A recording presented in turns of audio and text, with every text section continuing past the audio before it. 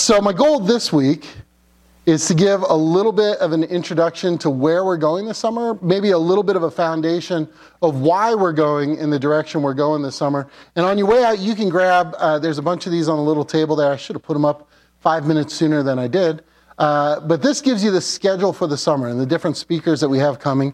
And here's kind of the goal. How are we going to talk about teens and young people for 10 weeks? And I think there is plenty to talk about, right? That as a church, you know, one of the things, you may or may not be aware of this, right? But that the vast majority of Christians come to know the Lord, depending on the study you look at, either by the time they're 18 or by the time they're 21, depending on the study you look at.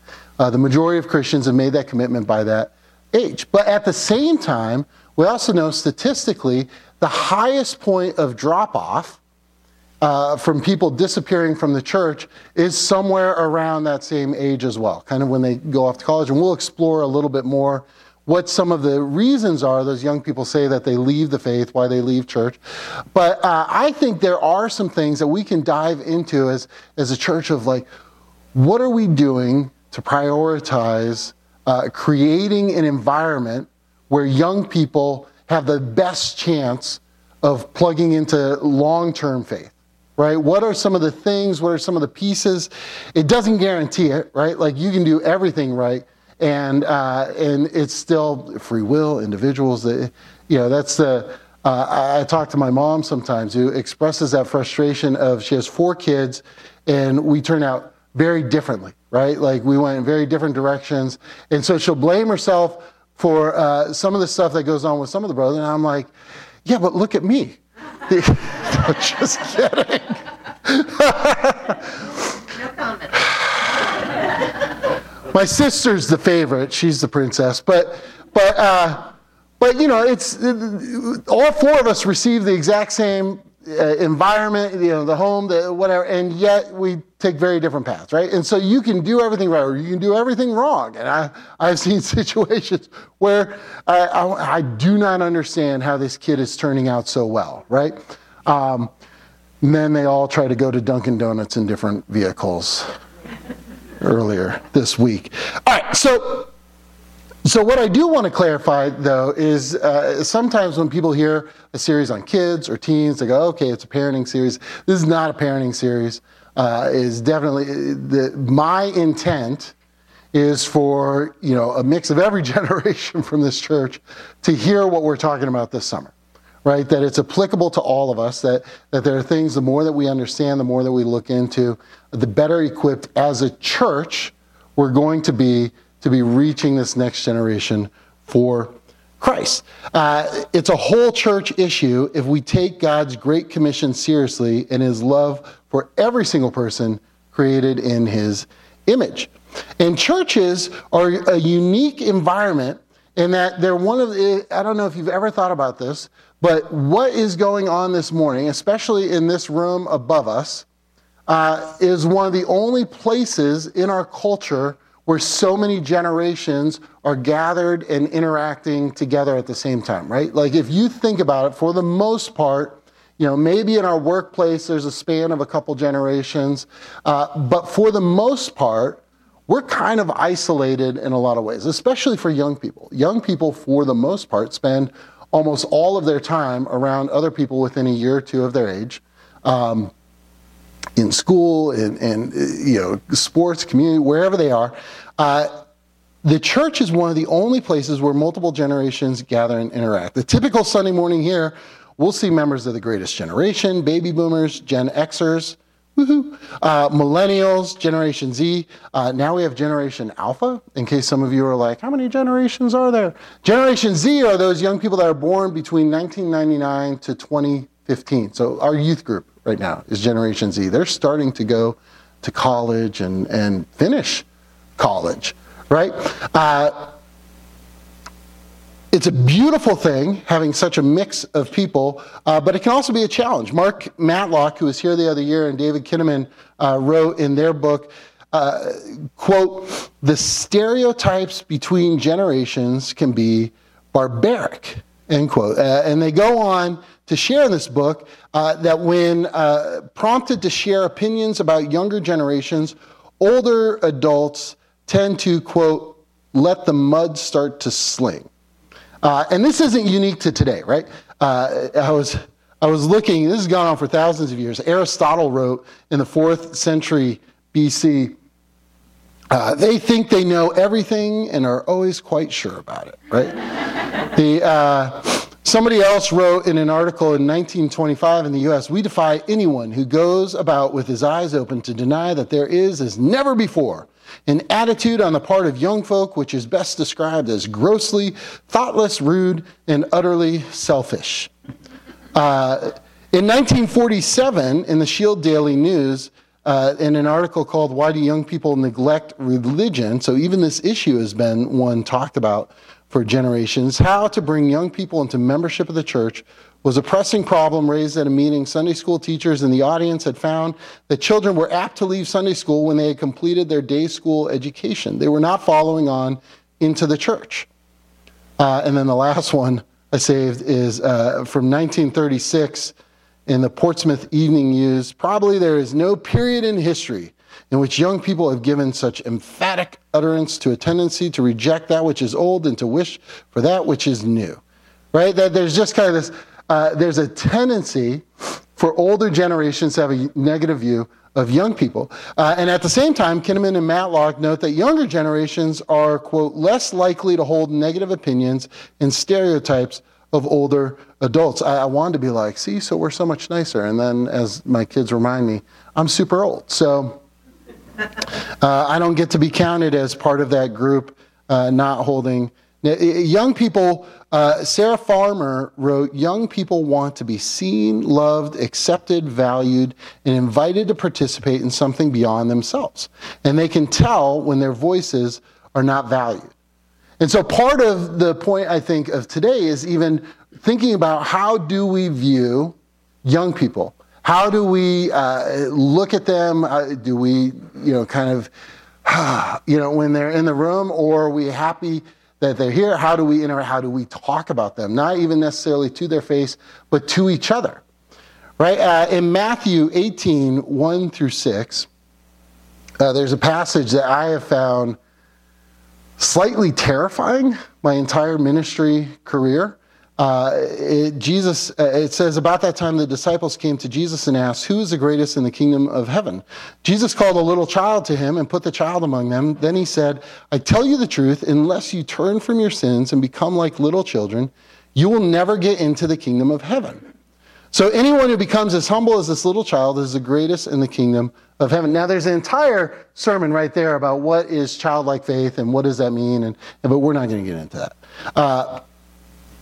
And then he goes on to say, and anyone who welcomes a little child like this on my behalf is welcoming me. But if you cause one of these little ones who trusts in me to fall into sin, some translations put it, if you cause them to stumble, it would be better for you to have a large millstone tied around your neck and be drowned in the depths of the sea, which is a terrifying image, right? And there's a part of me that struggles with looking back, oh man, 22 years of youth ministry, there have probably been some moments where I've caused some young people to stumble, right? Through comments I've made or words I've done or things I've said or thought. And you go, man, this is a weighty thing that God is giving to us. Going, man, he values these young people as much as he values us. They're created in his image. And what are we doing to help them flourish as opposed to stumble? Adolescence is an incredible time. And I think it's important for us to know that what our teenagers are experiencing today, as much as we think we might understand it, we really don't. Like, none of us have lived in the world that teens live in today. I've been a youth pastor for 22 years.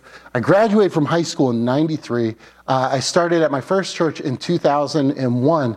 And even at that point, I was immediately caught off guard by already the world that they were operating in was far different than the teenage world that I had, right?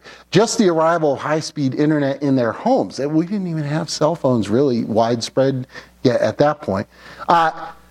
The pressures, all of these things have gotten exponentially more and more so. Teens are far more busier today than we were when we were teenagers. And so there's a lot more pressures, a lot more things going on, and the temptation sometimes, and sometimes I do this with my own kids, is to want to be like, when they're complaining, yeah, I know, I lived it. Well, I didn't really live what they're living, right? It's a whole different world. And adolescence is a complicated period of time, and because of different sociological things and whatever, it keeps prolonging, right? It used to be like 12 or 13 years old till 18 or 20, and now they're saying it's like 10 or 11 till 28, where there's just a lot going on. And whether or not you probably know this, but outside of the first couple of years of our lives when we're like a baby and we double and triple in size in the space of a year, which is great then, and every other time in your life it's like a bad thing. Like we should be a little more consistent. At that period of life, there's this huge explosion of growth, right? And the brain develops and like all this stuff is going on. And then it kind of slows down for a while. And adolescence is the other period of just the second most intense growth of our lives, right? The brain is exploding in growth and development. We're switching from concrete to abstract thinking. What do I mean by that? Little kids are very concrete, literal thinkers, right? Like I remember my brother one time walking in on him, and he was praying to accept Jesus into his heart again. I was like, "What are you doing?" And he was like, I'm accepting Jesus into my heart. I was like, "But you've already done that." He was like, "Yeah, I do it every day." And I was like, "Why would you do that every day?" He was like, "Because somebody else might be becoming a Christian, and he might be going into their heart." And yeah, we're like, but my brother apparently was okay with all these other people losing Jesus and going to hell. Like, let's get on the same page here. No, right? Like he was a very concrete thinker. And somewhere around early adolescence, the brain starts to switch into being able to handle more abstract thoughts, wrestling with deeper questions and more abstract things. And that, one of the challenging things with middle school, if any of you have ever worked with middle schoolers, is there isn't like this is the age where the switch gets flipped. So you can be in a room with 11, 12, or 13-year-olds, and they are all over the map in where it comes to concrete and abstract thinking. And it kind of switches from day to day sometimes too, right? So there's a lot going on, but it gets even deeper than that. Discoveries in recent decades have told us a lot more about brain development, which I just find fascinating. For the longest time, it was assumed that by the time we were 10, 12 years old, the brain was done developing. And part of the reason for this is they weren't doing scans or studies on any brains other than people with severe issues. And so we just thought the brain is done at like 11, 12 years old. And it turns out it's not. In recent decades, as we have developed technologies that we can safely scan and map and figure out what's going on, what we've discovered is that when we hit puberty, you guys are like, what did we wake up early for? To talk about, it was awful enough to go through the first time, and now we got to talk about it again. When we hit puberty, the brain goes through this surge of development where it goes into overdrive of creating neurons, producing millions of additional neurons, far more than what we need. And then in the following years, there's kind of this winnowing process where the brain kills off a lot of these extra neurons to get back to the normal level of what we'll have as an adult.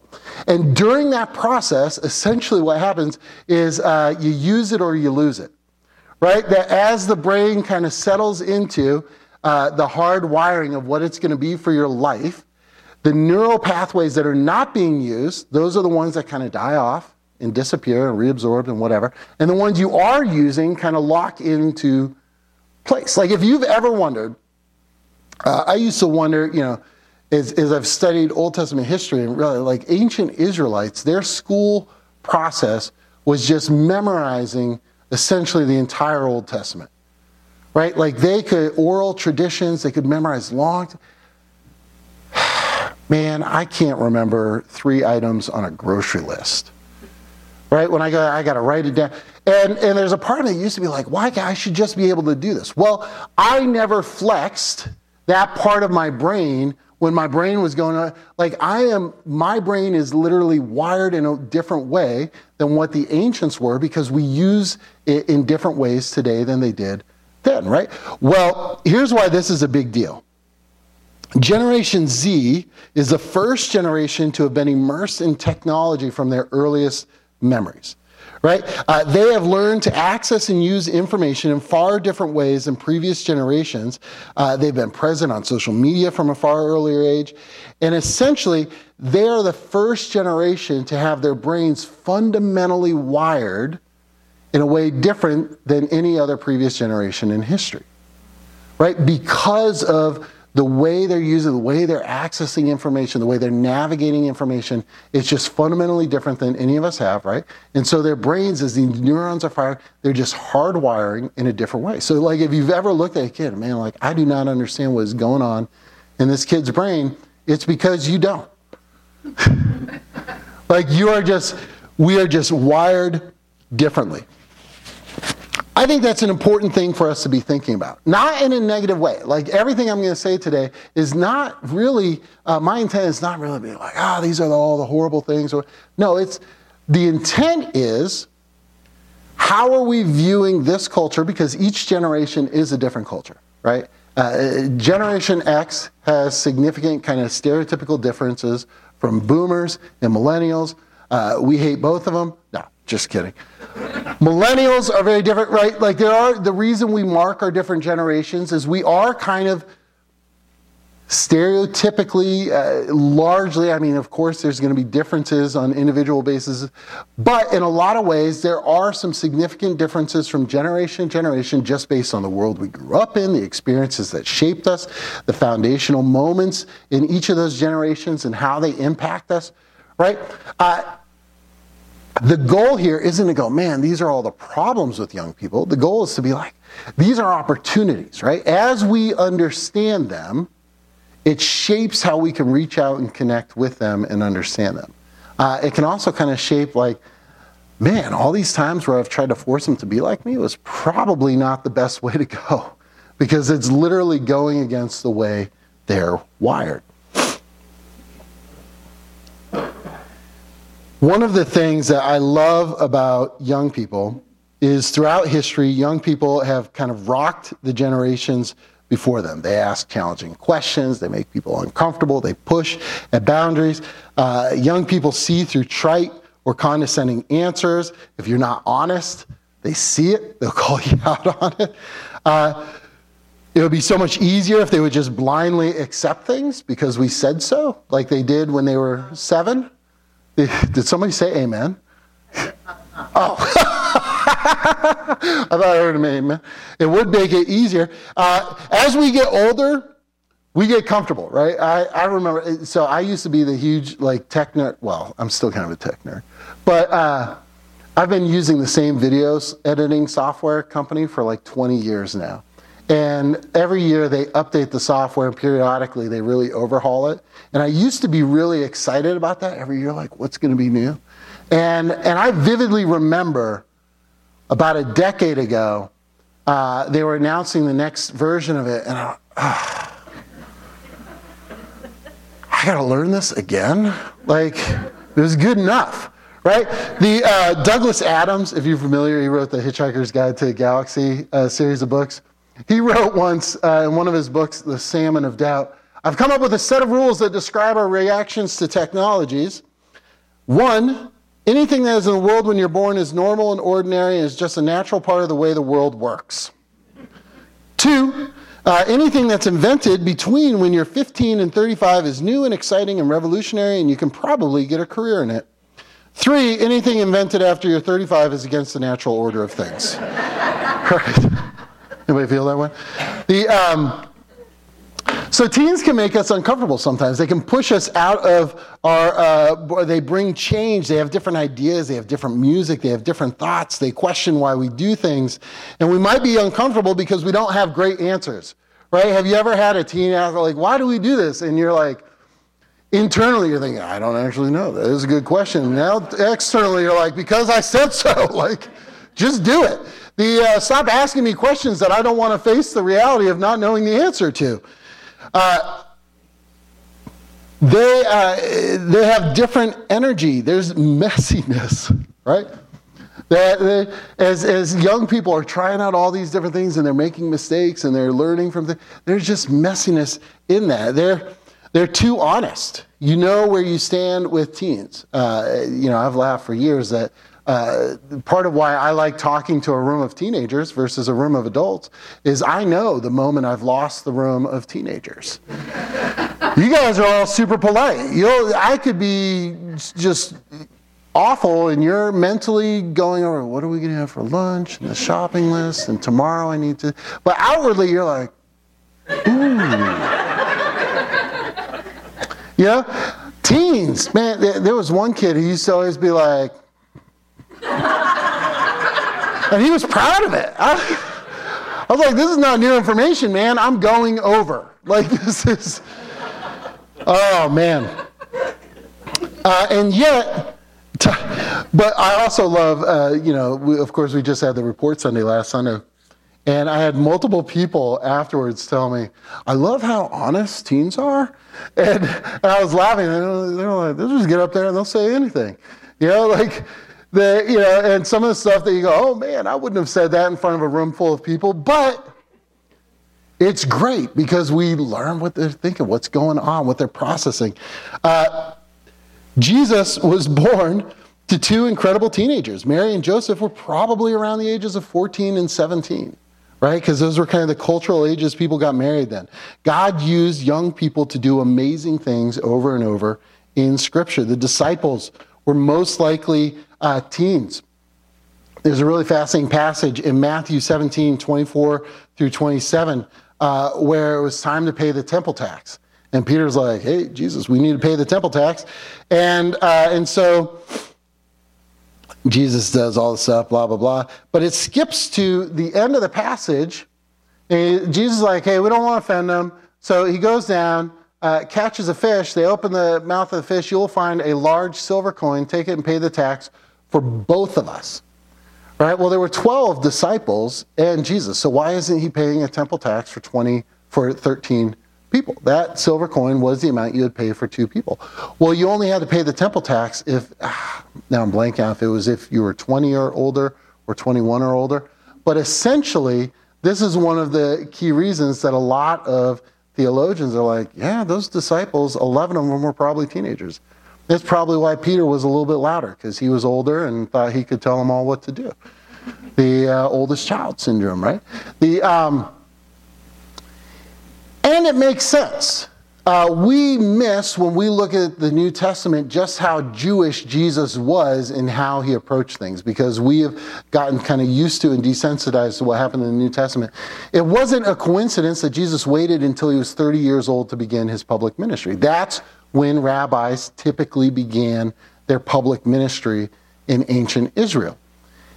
When they recruited disciples, they typically recruited 17-year-olds. Right? And so most of the disciples, Jesus seems to have kind of followed that pattern. Most of them were probably 17 to 18 years old. And yet, this is the crew that after Jesus died and rose again, he left with the Great Commission to launch the church, to plant the church, to start this incredible ministry. And it exploded onto the scene, going from a handful of followers to a church of thousands in the space of days. As we get older, we get comfortable, we get stable, we like things to be predictable, but teens, we could learn something from them. And there's so, I've been able to work with teens in this church for a long time now. And there's so many things I love about our young people. We could not have a children's ministry without our teen volunteers, right? Like, our children's ministry would be in significant trouble if we said one day, hey, teens can't serve in there anymore. We would have to start refusing children because there just wouldn't be enough people. They teach, they lead, they share their faith. Like, I got to watch some of our teens lead children to Christ in Alaska 2 weeks ago. And that was an incredible thing to happen. The children in our children's ministry think church and following God is cool, not because of any of us, right? Because they look at the teens and go, wow. And they're impressed when they see them sharing their faith and leading worship and doing different things. They go, man, it gives them something to look forward to and aspire to. I had more examples, but then I'm going to run out of time. The majority of young people, I already said this, come to faith by the time they're 18 years old. And yet, many of them leave the faith, graduate from the faith, as some people put it, when they head off to college. We may be planting the seeds, but the American church is weak at creating environments that build long-lasting faith. And it's getting worse. In 2017, the CIRP freshman survey found that 31% of incoming freshmen, so incoming freshmen to college, identified themselves as religiously unaffiliated, which is triple the rate identified in 1986, right? Like, it's accelerating. And part of the concern about that, too, is, man, if they're already unaffiliated as a freshman in college, it means that they left the faith earlier in high school than once they were in college. I'm not talking to you. These numbers have just increased since the COVID-19 pandemic.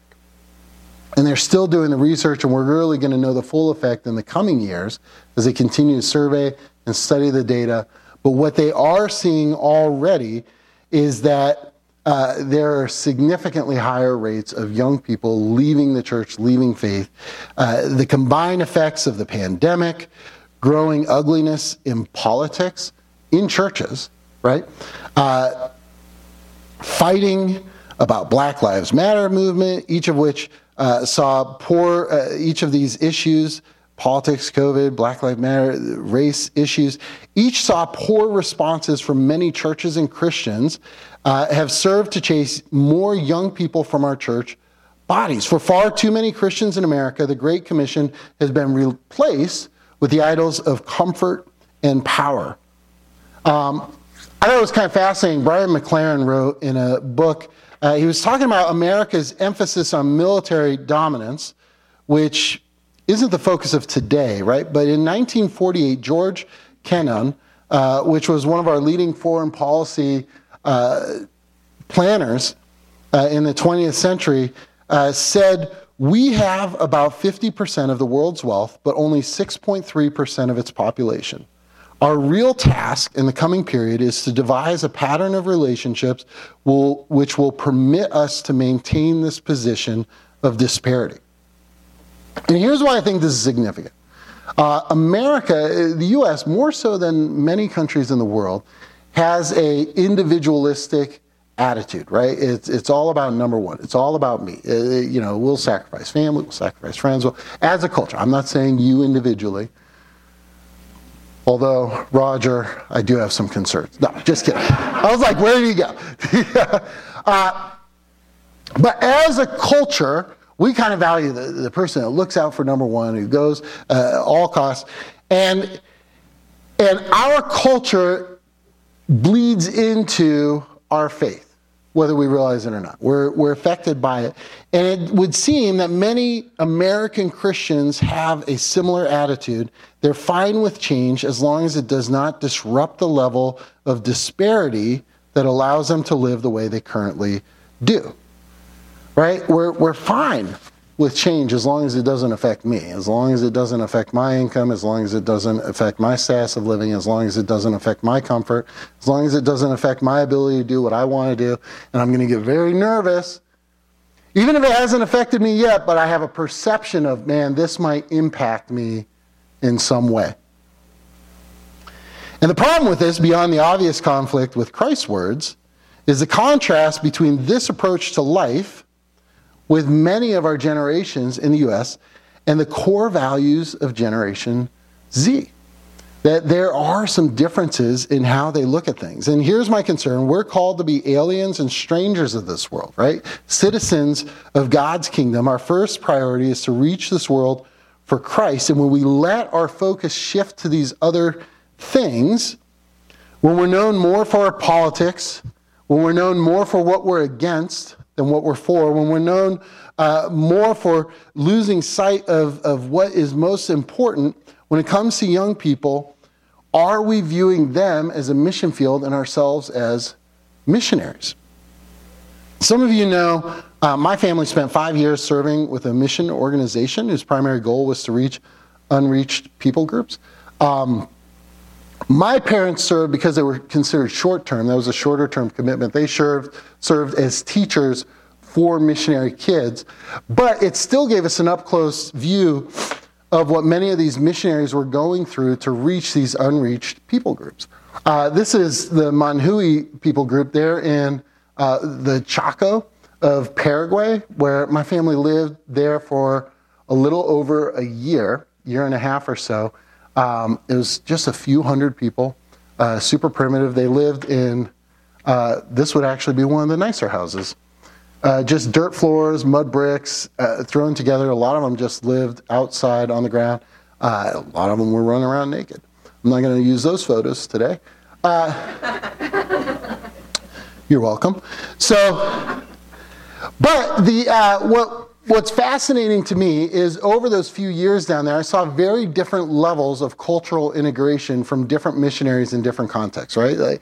And the ones that I saw that were the most effective in building bridges and connecting with primitive people groups, there was one family, a friend of mine, he grew up with, and they took me out there, the Chimani in Bolivia, and I got to spend a week out there seeing the way they lived and what they did.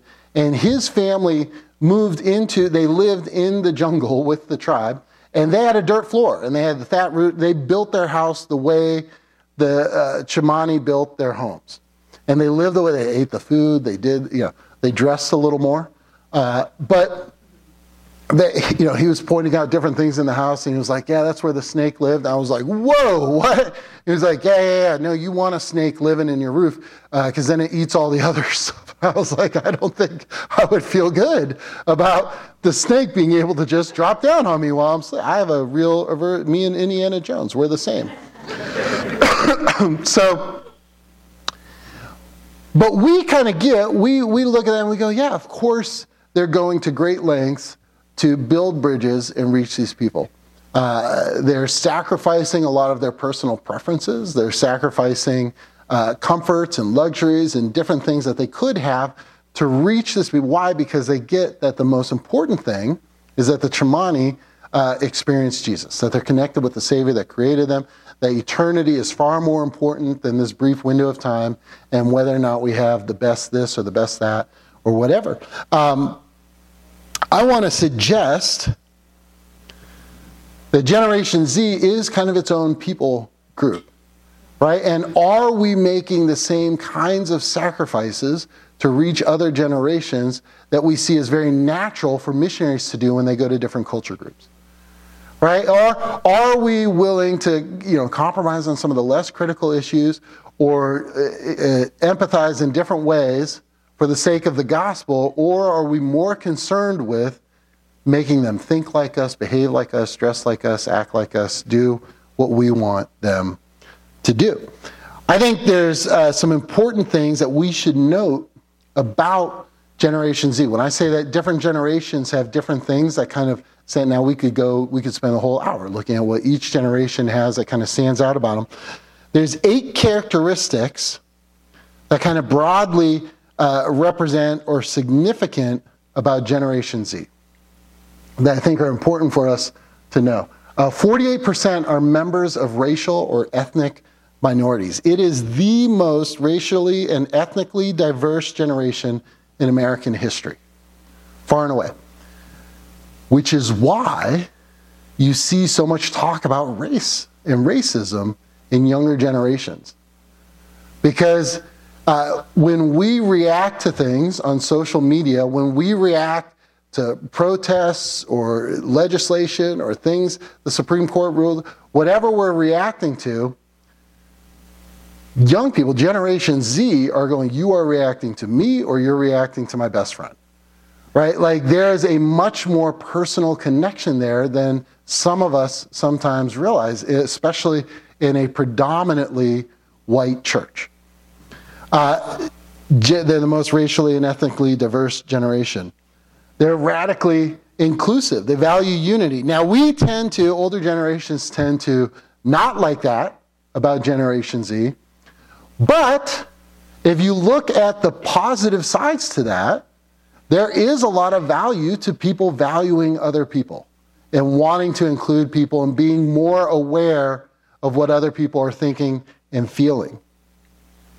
They're the first truly post-Christian generation in America, right? Just statistically and everything, the connections have been really dropping with each generation, but this is the first generation that is far, far more likely to have never set foot in a church, to have never heard any church or Christian history or lessons.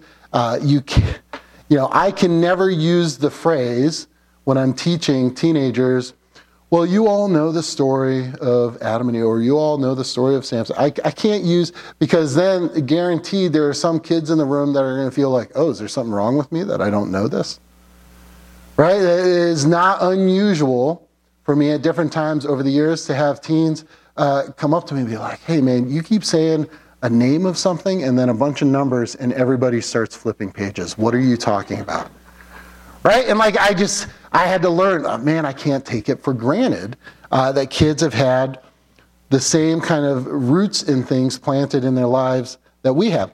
They have a deep hunger to change the world and believe each person is able to contribute. This is why I think it's part of the reason why we've seen our mission trips grow so much in recent years, right?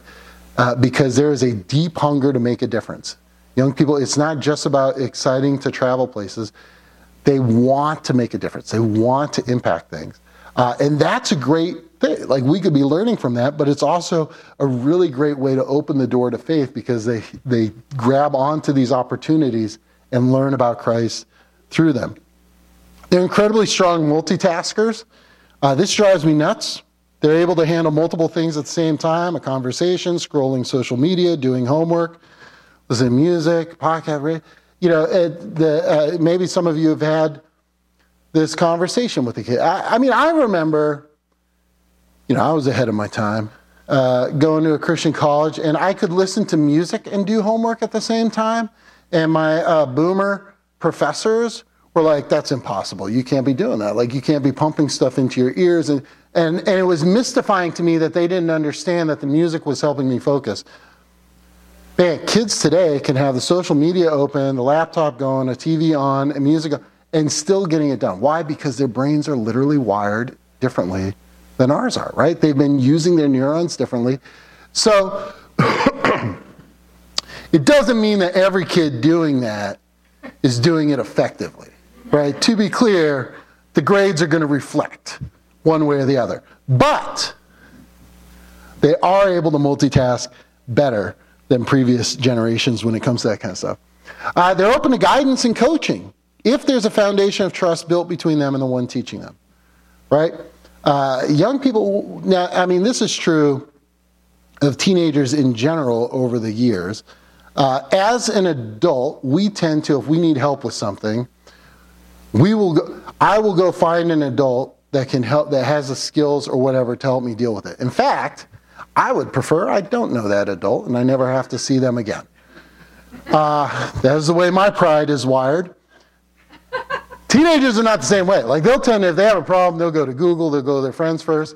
They want a layer of trust built long before they're going to open up to you about something. That's why, part of what I love about our small group ministry here is that, when an adult starts meeting with these kids in 6th grade, there's a bunch of years there where sometimes it's really like, am I accomplishing anything here, right?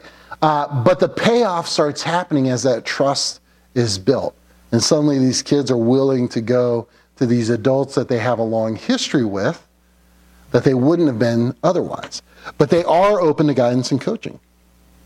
They are hooked to their screens, phones, computers, TVs, etc. Unlike previous generations, technology has been pervasive in every aspect of their lives from a very early age. Now, my pet peeve is we tend to, all of us this age, tend to look at, what's the matter with them? They're on their phones. When I first came here and then people learned that, it was pointless coming to me with this complaint, adults used to always be coming to me and be like, man, all these kids playing on their phones during the church services. You need to do something about that. And I was like, first off, it's not my responsibility in the church service. Like, it is when it's like in youth group and stuff, but I'm not just responsible for the teens in general 24/7. They have parents.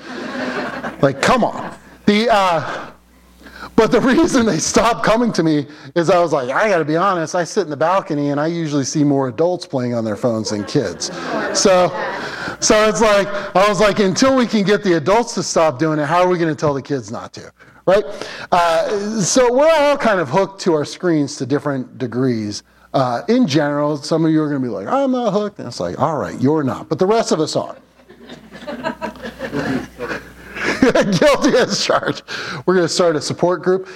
They deeply value honesty and transparency. And part of the reason is like they can fact check us far more effectively than previous generations, right? Like, we can fact check a sermon or a message or what someone is saying in real time, right? Just be like, right. So it's interesting. In 2018, a Barna study found these opinions of the church among Generation Z teenagers. So this is how young people view the church. 53% believe the church seems to reject much of what science tells us about the world. This is one of the top reasons that young people leave the faith when they leave high school and go to college. They're confronted with scientific evidence that seems really compelling, and they've grown up in churches that are like, either you believe God or you believe that. You can't have both. That's part of the reason why we did the Faith and Science summer series a few years ago, to go like, how can we navigate this stuff more effectively? 41% believe the church is overprotective of teenagers. And by that can mean a lot of different things, but I think one of the biggest ways is, we just need to be more honest with them. I remember at one church I was serving at, there was I was about to be overprotective with all of you guys. There was a youth leader who was having an affair. And it wasn't me, like, just to be clear. But I remember, as we became aware of it, the youth leader was immediately no longer allowed to be associated with the youth group anymore, and they were removed from some other church positions of leadership they were in, and there was some church discipline going on. And I remember the senior pastor, we agreed deeply on this one. But I was young and new enough that I wasn't quite sure. I was like, maybe I'm wrong. But looking back, I was right. The arrogance of youth and age all rolled up in one. He told me, you're not allowed to tell the teens why he's no longer a youth leader. Just tell him he can't do it anymore. And I was like, what? And he was like, yeah, you can't tell them that. He was like, tell them that they're going to start, their imaginations are going to go wild. They're going to be picturing stuff, thinking about stuff. And I was like, first off, no. No more so than any of us. Like, come on. But here's the problem with that approach, is all those kids found out, right? Like, it was public knowledge. It was going around. But what they learned from our lack of transparency and honesty was, well, we can't talk to the church about it, right? That we don't give young people sometimes enough credit to handle some of the stuff going on. Like, we would connect them better if we're honest about what's going on, that we don't need to be quite as overprotective. 42% believe the people at church are hypocritical.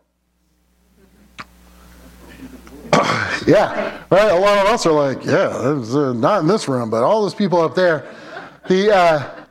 Right? Because they hear us saying one thing and then doing another. They see us saying this is important, but then doing 32% believe the church is not a safe place to express doubts. I would like to think our church is a little bit safer than most. But in general, young people feel like, man, if there's one place that is not safe to express this stuff, it's at church. Their deep desire for honesty and transparency make this list kind of make sense, right? And what's the point of all this? We need to know and understand these things about Generation Z if we're going to be a church that creates an atmosphere that reaches young people and helps them build a lasting faith.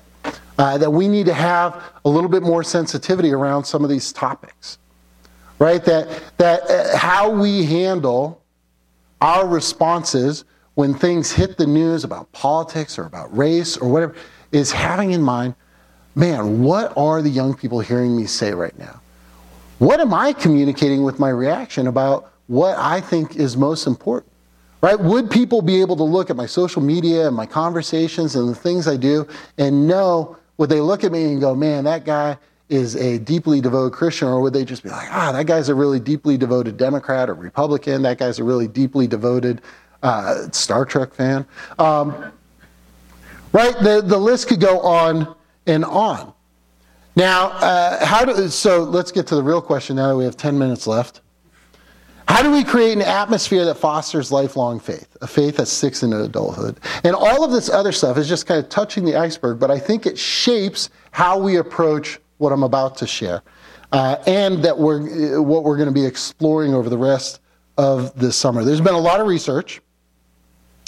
There's a lot of research pointing to a lot of different reasons why young people have lackadaisical faith, why they're leaving the faith.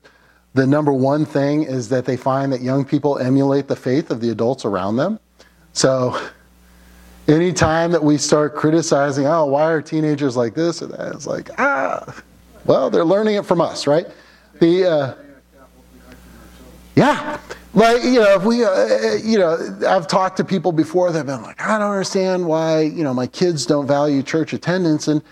And the blunt side of me, I'm way too nice sometimes, but the blunt side of me wants to be like, well, I get it. Like, everything in the world pulls your family away from church. Vacation, work, fun, concert, this, that. Not that any of those things individually are bad, but the cumulative effect of, man, if anything else comes up more interesting, church goes, well, of course they don't think it's important, right? That, if I say to my young person, hey, man, you need to be in a small group, it's super important for your faith, but they never see us doing it, they're like, is it really that important? Like, if it was so important, you'd be plugged in.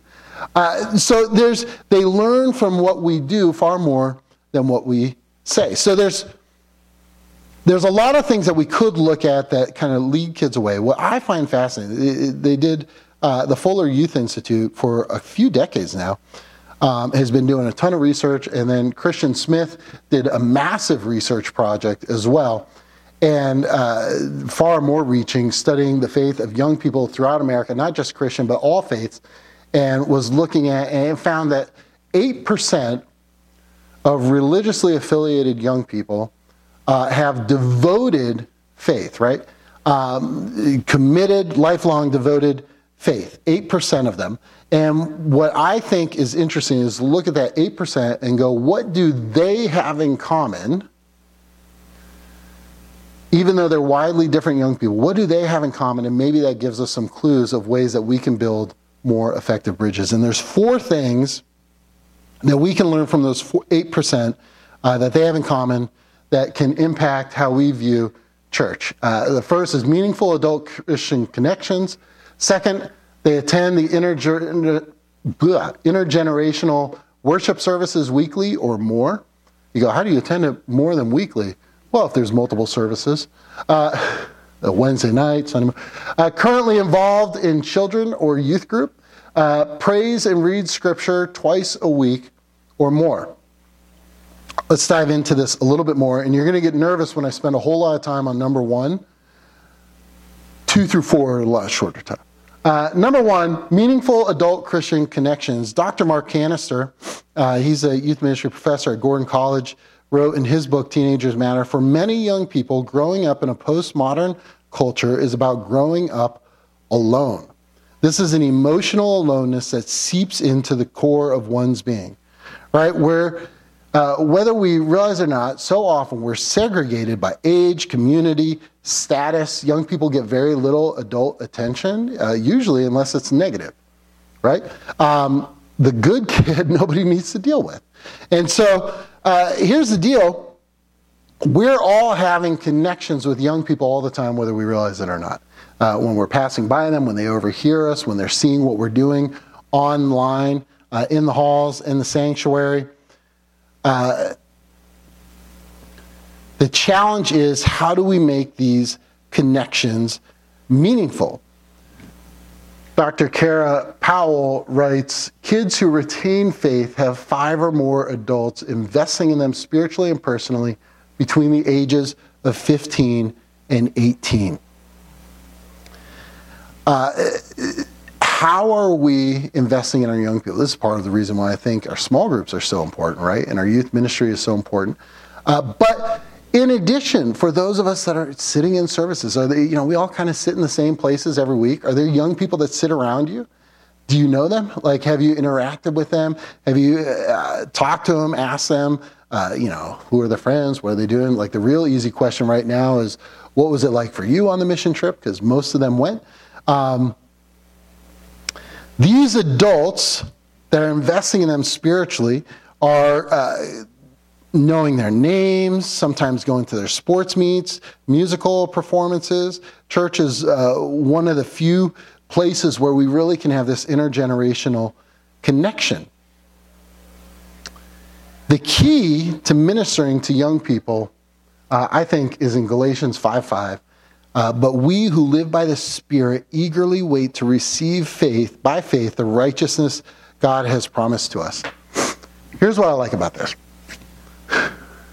We eagerly wait to receive by faith, right? When we work with you, if you've ever been around a young person, man, there's just no predicting when it's going to click, right? Like, you can keep saying the thing and doing the thing and being patient and praying, and it might click when they're 13 and it might click when they're 22.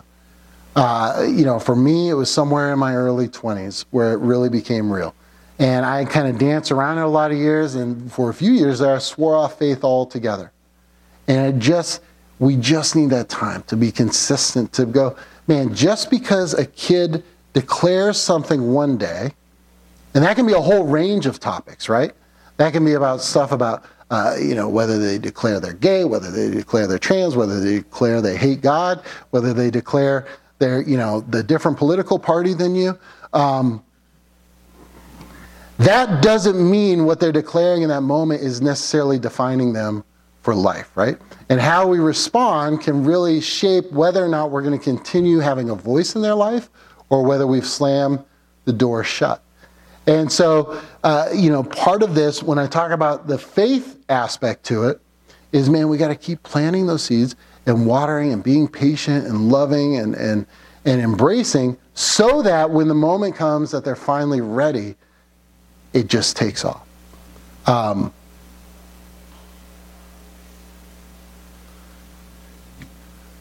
second one, attend intergenerational worship services weekly or more. Dr. Kara Powell wrote, she was one of the ones that's done a ton of this research, said the closest our research has come to that definitive silver bullet in seeing young people have faith at stakes is this finding. For high school and college students, there is a relationship between attendance at church-wide worship services and sticky faith. In other words, and I've heard her in conferences talk about, we can't even explain why. But there's just something about that regular practice of being in that room with a whole bunch of other generations worshiping God, even if it doesn't seem like it's clicking, right? This is why, for me, it doesn't bother me a bit that there is a crowd of teenagers sitting in the balcony on Sunday morning. It doesn't matter if they're sitting with their parents or not. If they're in the room, they're building that value, that connection of like, man, this is important. And I might not get it in this moment, but there's something kind of driving down into them that this is valuable, this is significant.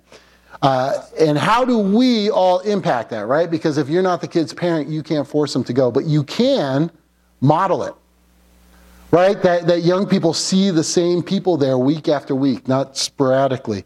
Being warm and filled with grace, right? Rather than focusing on what they're wearing, whether or not they have a hat on, how they're behaving in the service, because they're not going to be perfect. They're not as socially whatever as we are sometimes. Being warm and expressing grace towards young people in those moments so they still feel welcomed and desired in the service, even if they're not necessarily being exactly like we would want them to be, right? Because there's something deeper going on. Putting the spiritual needs of others First, 1 Corinthians 8 talks a lot about that for the sake of the gospel, we sacrifice some of our preferences for the sake of others to come and know God. And so sometimes with teenagers, man, it means, I would much rather have it this way, but isn't it worth the sacrifice to have these young people in the building week after week? Number 3, currently involved in a religious youth group. I really like this one. Job security, right here. I added it to the list. No, just kidding. Here's how I like to explain it sometimes to people, is that Student Quest is our Sunday morning hour. Small groups are our Wednesday night time. I really view those as an investment in young people's present faith, right? That those relationships, the topics are much more pointed at what a young person is going through. It creates those adult relationships where they can have someone to go to in addition to their parents, because that's important, right? Like, I really appreciate, as much as it's weird to me to think that my sons have some other adults they might talk to about some things they don't talk to me about, I'm sure glad they're talking to someone who's a Christian about it, right? Because as much as I want them to tell it all to me, I remember when I was a teenager, man, there's stuff I will take to the grave before I tell my parents. Of course, my kids are perfect, so that's what. I already told the coffee story, so they're not. But I really view this as an investment in their present faith, prioritizing this, right? I think the worship service, of course, it impacts present faith as well. But I also view that as an investment in their future faith, their long-term faith. Number 4, praise and read Scripture twice a week or more. And I love this passage. Now, the disciples were all good Jewish boys, right? They grew up in Jewish families and Israelite, and so they would have been taught to pray, but there was something different about the way Jesus prayed, so much so that once Jesus was in a certain place praying, as he finished, one of his disciples came to him and said, "Lord, teach us to pray," just as John taught his disciples. They were essentially going, "God, you gotta teach us what you're doing, because there's something different about how you're praying, Jesus." Right? That there's something far more, rather than Jesus telling them, you got to pray, you got to pray, you got to pray, year after year, he just modeled every day he would go off and pray quietly. And even if you look in the Gospels, initially he starts off doing it by himself, and then he'd bring a few of them along, and then he'd have all of them along. But they were seeing him have this pattern of every day he turns to God in prayer, so much so that finally one day they're like, we need this. Right? And where I'm going with this is we need to be modeling to young people the importance of prayer and reading Scripture. I love, Heather tells the story sometimes of how growing up, even though her dad went to work before she was even up in the morning, he got up at like 4 in the morning, she knew he was doing his devotions every day because he would have his Bible out and it would be changing pages. He was working his way through. And so even though she wasn't even directly seeing it, she was aware that every morning he was starting off in the Bible and praying. Now, what I think is really fascinating about this is I had a Bible school teacher once that was telling us all that he would do 4 hours of devotions every morning, which I thought was, and this sounds like a really unchristian thing to say, but I just thought that was excessive and impossible. And it wasn't until years later that I realized he was counting his prep for the Bible class he was about to teach as his devotion. So really, he was a procrastinator, putting it off until the morning of to go over his stuff. So really, but whatever, I digress. There isn't some like, you have to do 3 hours a day or 2 hours a day. It's just about the pattern of it, the regularity of it. There isn't some magic number. It can be 5 minutes, it can be much more, but doing it at least a couple times a week, that practice really seems to help create an environment where faith sticks. Now, again, we don't get young people to do that every day by forcing them to do it, right? We don't get it to happen by saying, like, you sit down and you read your Bible and you like it. But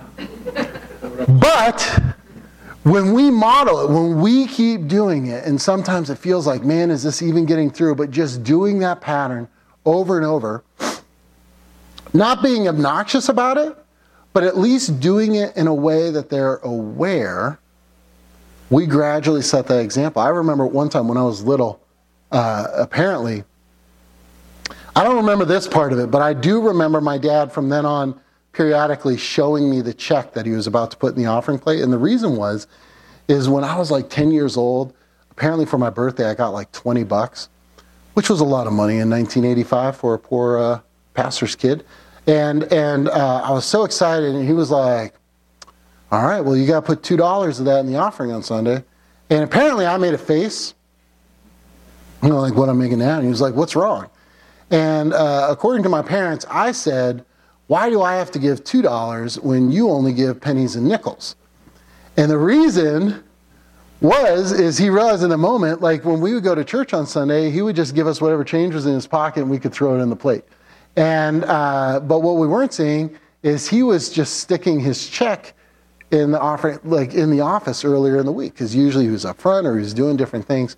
So then he started periodically showing me the check to be like, this is what I'm giving. Which blew my mind because we were super low income. We were a family of 6, and if we went out for pizza, we bought 1 pizza. That is not fun. Like there were 3 boys and 1 girl. The girl was the only one happy. We had no money, so it used to floor me when I would see these checks for like a few $100s going to the church. And but it was that part of that just modeling, praying and reading scripture twice a week or more, even if it's just a little bit, that helps create that environment. So, as we wrap up today, and I went, whoa, way over. Young people are an important part of our church today. Sometimes people say that thing, if teenagers are the future of the church. They're not. They're part of the body today, just like each of the other generations are. And I think over the course of this summer, as we hear from different speakers, and make sure you grab one of these on the way out there on the table. We have a bunch of different youth ministry professors, veteran youth workers. Next Sunday, we have a counselor coming, Dr. Dave Wheatus, who leads Serving Leaders. It's a great counseling organization in the region. But he's going to come talk about gender identity issues. And I love that because sexuality and gender identity issues are a bigger issue for Generation Z than any previous generation. And so how do we understand that so that we can navigate conversations more effectively with them? And, that's not all going to be solved in 1 hour. But we'll get a little bit more. Let me pray. Heavenly Father, we thank you so much for young people. We thank you that we're part of a church that has so many young people. And we ask that over the course of the summer, that you would help us to learn more and more effective ways that we can be building bridges to young people and creating an environment that really produces lifelong faith. In your name, amen.